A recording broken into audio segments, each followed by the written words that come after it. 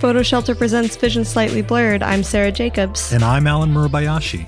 Alan, happy National Selfie Day. Oh, what? Selfie Day? Every day's a day.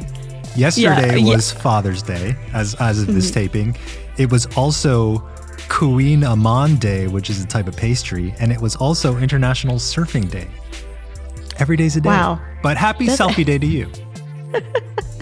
Thank you. I feel that this one is relevant to the show in that, you know, I take a lot of selfies. And so, yeah. But apparently, I found out about the day because Paris Hilton tweeted about how she is having a great National Selfie Day and that she invented the selfie with her and Britney Spears, which I'm not sure is true.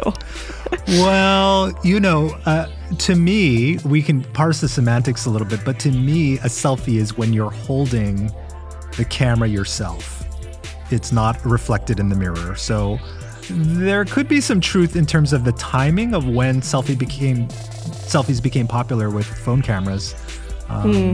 But whether she invented, maybe she popularized it. I don't know that she invented it. Yeah. Good point. This would be a good research project.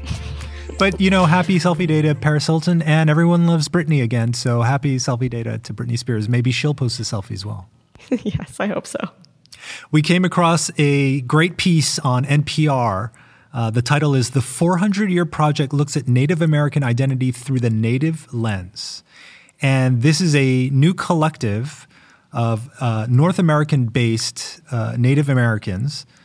And quoting from the article, the reason that this collective has come into existence, quote, correcting those myths and looking at the evolution of Native American identity over the last 400 years is the mission of the 400 Years Project, a pictorial collection of Native American life. It includes original photo essays, text essays, and a digital library of Native photographers from the mid-1800s to the present.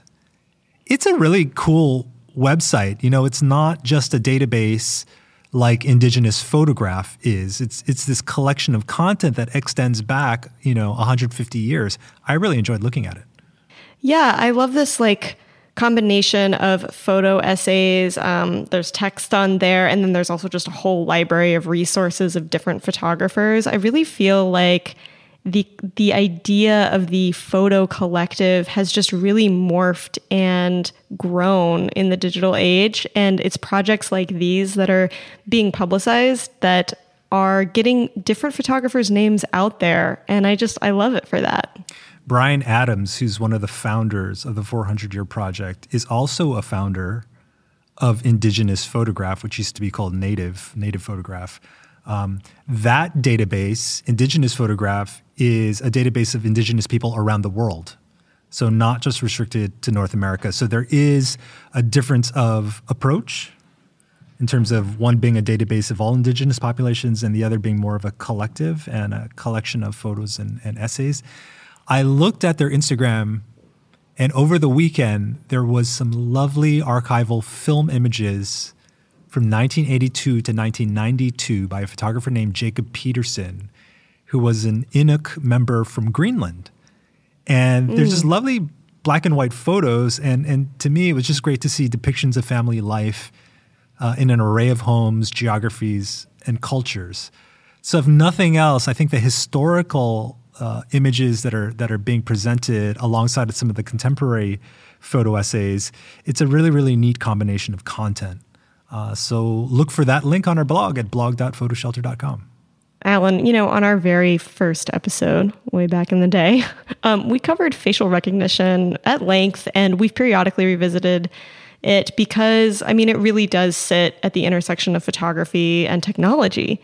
And a number of states, about almost 24, which is almost half, if I'm doing my math right, are using a product called FaceMatch from ID.me, which uses facial recognition to verify individuals for unemployment benefits. And this product operates at a 99.9 efficacy rate, which means that 1 in 1,000 people would be incorrectly identified. And this apparently is holding up people's unemployment benefits And that is infuriating. So there's an article in The Verge, and actually a number of news outlets over the weekend picked this up, that facial recognition is failing to identify people properly, and therefore people aren't getting their unemployment benefits. Most of the articles were written from the shock perspective, like, oh my God, this technology is terrible. But I did think that the threshold was very interesting. So I researched how many people this would be affecting. According to Pew Research, there was an article that the COVID-19 outbreak and the economic downturn it engendered swelled the ranks of unemployed Americans by more than 14 million people, from 6.2 million in February of 2000 to 20.5 million in May of 2020. So if you assume that all 50 states were using this product, which isn't true because it's only 24, but if all 50 states were using this product with a 99.9% efficacy rate, that would be 20,000 people who were misidentified for their unemployment benefits.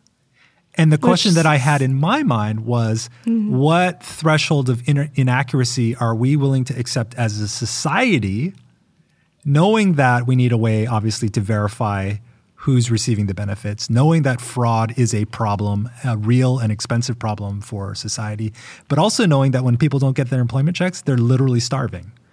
Right. So it's a tough one. I love the convenience of facial recognition in, my Google Photos, where it groups all my friends together automatically and I don't have to identify them.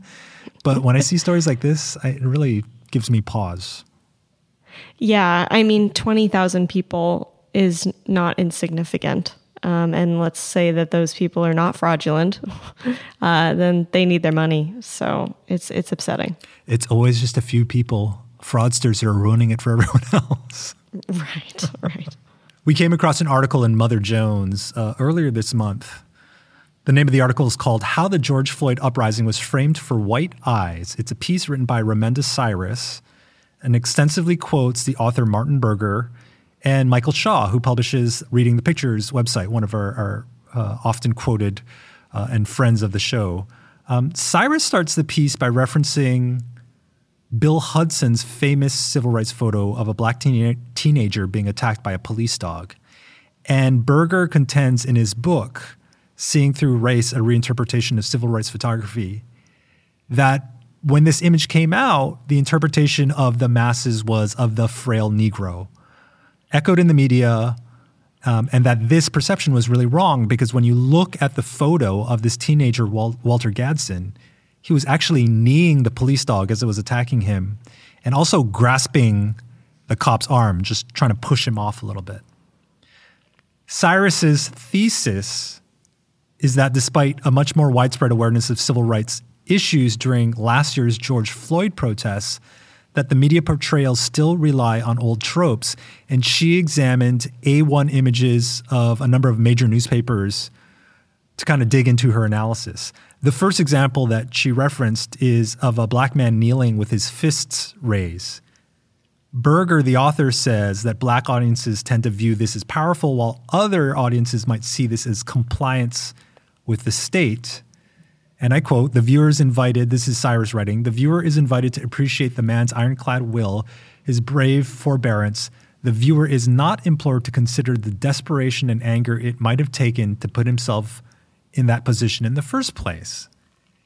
And when I read that piece of it, it gave me a little bit of pause because I didn't agree with that sentiment completely. I think there's a point that Cyrus has there, but I would push back on some of the interpretation. The photo is by Carlos Barria of Reuters. You'll find that the link to this story on our blog at blog.photoshelter.com. And the first thing that I'll say is that in this era of social media, protesters are far more savvy than they were in the 1960s, obviously. And they know that an iconic image can go viral. And I'm thinking specifically of that wonderful photo by Jonathan Bachman of the nurse Aisha Evans in Baton Rouge, Louisiana, back in 2016, surrounded by SWAT police, and how viral that image went and how impactful it was in illustrating the militarization of the police and how normal civilians are going out there trying to protest police violence. So, I see this guy kneeling and I'm not thinking he's compliant or I'm not thinking he's just defiant. I'm thinking like this guy's media savvy. I think that given the general increase of awareness of police brutality, to my last point, more than just black viewers see this as a defiant pose. I think almost anyone in the United States who's been watching the news in the past year sees this as like daring the cops almost to move towards a very violent overreach. Because the guy's not threatening at all. He's on his knees with his hands raised. And we've seen instances where cops just shoot people who are doing the exact same thing for no reason. I do agree with Cyrus that the viewer is not implored to consider the desperation and anger that drove this guy to his knees in protest. But a major role of A1 photos or magazine covers is to sell copies. So we have to just remember that. And in my opinion, the goal of A1 coverage is to generate a visceral reaction, not to have this like very nuanced, contemplative thought about what this image means, from a historical and societal implication. That was a lot of thoughts. Sarah, what did you think of the article? Yeah. I definitely, that image is using that example. She uses it as the martyr example. And it is an interesting one since you can't see the subject's face. So that whole idea of not seeing the desperation or anger, which is an emotion that is very complex and that you would maybe be able to tell from a facial expression or a look in the eyes. We don't see that because the photo is taken, his back is to the camera. Right. So there's that. I thought it was good to see, this kind of analysis on a somewhat more mainstream media news site.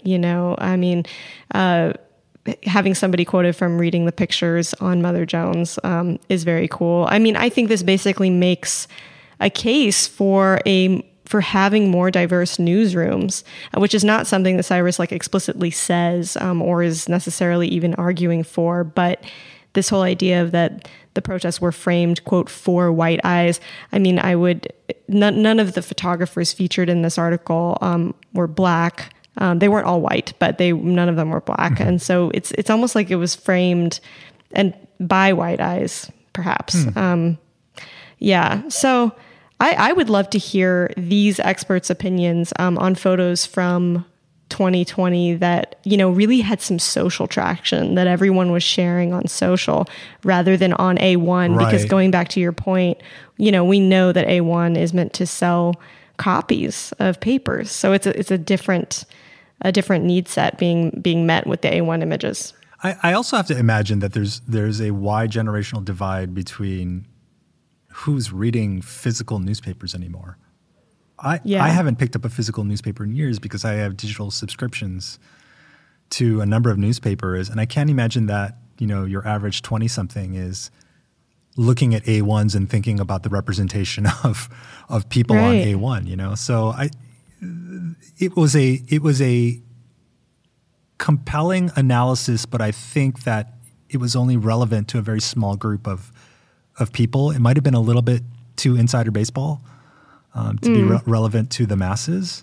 But to your point, I'm glad that the conversation is occurring. And I think that, from an academic standpoint, we will be talking about how images during this period affected society at large. A quote that Martin Berger had in the piece, which is relevant to the portrayal of photography of these events. He says, quote, "Many millions of liberal whites have no problem seeing the problem of race as one of violent police.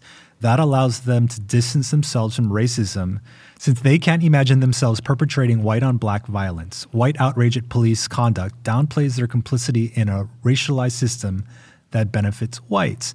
And I have seen other analysis that falls along this lines. It's like, oh, we went out and marched, and here's this photo, and it's really a problem of police violence. It's not my passive-aggressive, nature as suburban white family not wanting the black family living next door to me, right? Which is the larger social proof of racism, I think. Yeah, and Cyrus does give very pointed examples of, these photographs, the good versus the evil being the police, the good being the protesters. Right. It's a good piece. I mean, it's worth reading, and we'll have that link on our blog at blog.photoshelter.com. On June 11th, the winners of the Pulitzer Prizes 2021 were announced. Darnella Frazier, the teen who filmed George Floyd's murder, was awarded a Pulitzer citation. She was 17 at the time of the filming, and she has really conducted almost no interviews between then and now, but she has posted publicly on Facebook describing the anxiety and the pain that she's experienced since witnessing the murder of George Floyd. And of course, there was her famous testimony at the Chauvin trial. Derek Chauvin is the cop who murdered George Floyd. She said during that trial, quote, "It's been nights I stayed up apologizing to George Floyd for not doing more and not physically interacting and not saving his life," end quote. I think it's great that she was awarded this citation and really shows the public the importance of civilian journalism and that we all need to be vigilant and watching out for one another. The citation said that they were awarding it for, quote, "courageously reporting the murder of George Floyd, a video that spurred protests against police brutality around the world, highlighting the crucial role of citizens in journalists' quests for truth and justice." And one of the jurors, Pulitzer jurors, who's a 4-time winner himself, Roy Peter Clark, acknowledged the material and the creator fall outside the traditional boundaries of the prize, but that her video has a, quote, "social and ethical purpose, one that aligns with journalistic values." It's crazy to think that a 17-year-old's cell phone footage spurred all of the protests last year. Yeah. There's no doubt in my mind that without that, we wouldn't be having as robust a conversation about racism that we've had in the past 12 months. And those protests would not have existed, literally all over the world. So when I think of was she deserving? Absolutely. Yeah. Absolutely deserving. And, I think it's a testament to her. I think a lot of people might have parlayed this into, a book and a press tour and, especially teens who see social influencers making money off of, doing nothing, and she did something incredible. I think it's a real testament to her that she's remained so introspective about that event.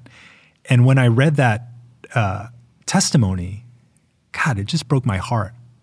That she's thinking as a 17-year-old, she was supposed to do more. There were 3 cops on George Floyd. Right. It's just right. Crazy. It breaks my heart a little bit, but I'm so glad that she received that citation. We spoke a number of times about the model Emily Ratajkowski. She was the subject of a sexual assault when she was a young model. She has had her image appropriated by Richard Prince.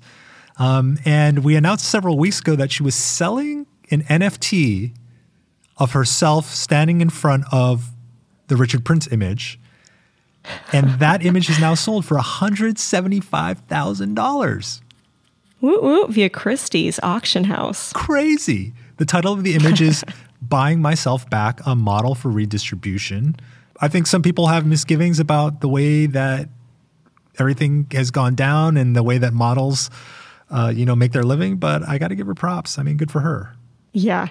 I think my favorite part of this this little weird saga of her her being appropriated, her image being appropriated, her reselling it as an NFT, yada, yada, yada, is that the photo of her that Richard Prince appropriated was taken by the photographer Walter Jooss, who, like you said, you would not be surprised if he owned the copyright to that photo of her taken for Sports Illustrated. I don't even know if I'm explaining it right. It's a complex picture. There was a piece on The Verge called "How Many Layers of Copyright Infringement Are in Emily Ratajkowski's New NFT?" which was a terribly written article, just like speculation with no modicum of research whatsoever. So I will say that Walter Jooss, longtime Sports Illustrated photographer, and has photographed all of the swimsuit issues except for, I think, the last one. And he always had a deal with Sports Illustrated where he retained his copyright. So again, not knowing the details, I wouldn't be surprised if he owned the copyright for this particular image. We talked about Yoast because a few weeks ago, he sold some of his images of Michael Jordan and other great sports images as NFTs. And those images sold for in excess of $50,000. Yes. So it's interesting to see how they're all getting in on the NFT game. There's a lot of questions surrounding, copyright, but at least for now, since this announcement came out, we haven't seen anything about Yoast suing Radikowski, suing Prince, suing so-and-so, I wonder if he will. I will be interested to watch that. Yeah. Or maybe, they have a personal relationship because he worked with her and maybe he's like, life was tough on you. Don't worry about it. I made my coin. I mean, who knows? Yeah, true. Finally this week, some book talk. There's a bunch of new books that came out in the past week that I thought we should cover. The first is from an article in The New Yorker about Ben Brody's new book, Attention Service Member. The name of the article is called Relentless Absurdity in Army Photographers' Censored Images. Ben Brody was in the military. He photographed a lot of stuff as a photographer, military photographer, and the military at the time wouldn't release a lot of those images. And now he's put it into a book. And, like the images that we see out of Vietnam from back in the day where there were no real restrictions about what could be shown, that was such a raw view of war. And this book has that same sort of feeling to me. The next book is Sebastião Salgado's Amazonia. There was a nice write-up in The Guardian talking about how he almost lost an eye and hurt his knee really badly in search of all of these populations on the Amazon. The article is incredible and the images are just jaw-dropping. Salgado, you got to protect those eyes. Number one, get them insured. What did you think of those images? There was one of a rain cell that I was like, wow. It looked like it was literally raining cats and dogs 100 meters from him, and then it just stopped and it was, sunshine. Right. It's absolutely stunning. And his black and whites are just so rich with texture and light. And so this storm cloud just over this field is just stunning. Sometimes when I see his work, I'm like, it's getting a little too crispy from a post-processing standpoint. It doesn't quite feel like photojournalism or documentary photography. And then when I look at the entire body of work, I'm like, I'm crazy. This is great photography. We've talked a number of times about the gold mine images that he had also from Brazil and how stunning those images were. The guy's a master. He really is. I feel like you got to see them off screen too to really judge the crunchiness. We don't know if that's the website processing the photo. I've resisted buying photo books for the last couple of years because I have a tendency of looking at it once and then it sits on the bookshelf. I might get this book. Yeah, really great. It's a beauty. Yeah. The last one is Todd Bigelow's The Freelancer Photographer's Guide to Success Business Essentials. Todd is a friend of PhotoShelter, has done some webinars with us. He's an educator. He's a photographer who's been railing against bad business practices for years. This is one I bought the Kindle edition. As much as I love these books, they're very large. He wrote a lot for this thing. And I love the searchability of being on the Kindle, so I got the electronic edition. I just started it. I'm really looking forward to digging into it some more. There's so many freelance photographers out there. You just got to own this book. Dang, yes. I definitely want to check this out and make it a tax write-off. Oh, there you go. You probably can learn about that in his book. Yeah, probably. So 3 great books, Ben Brody, Sebastião Salgado, and Todd Bigelow. Check them out. We'll have links to them on our blog at blog.photoshelter.com. While you're here, you might as well smash that subscribe button. Leave us a comment or a rating. You can always tweet at PhotoShelter. Thanks for listening. We'll talk to you next week. Bye-bye. PhotoShelter is the online leader for photography websites and workflow tools. Archive, distribute, and sell your photos in a mobile-friendly, responsive website. Try one free for 14 days at photoshelter.com/podcast. Then download one of our free educational guides at photoshelter.com/resources.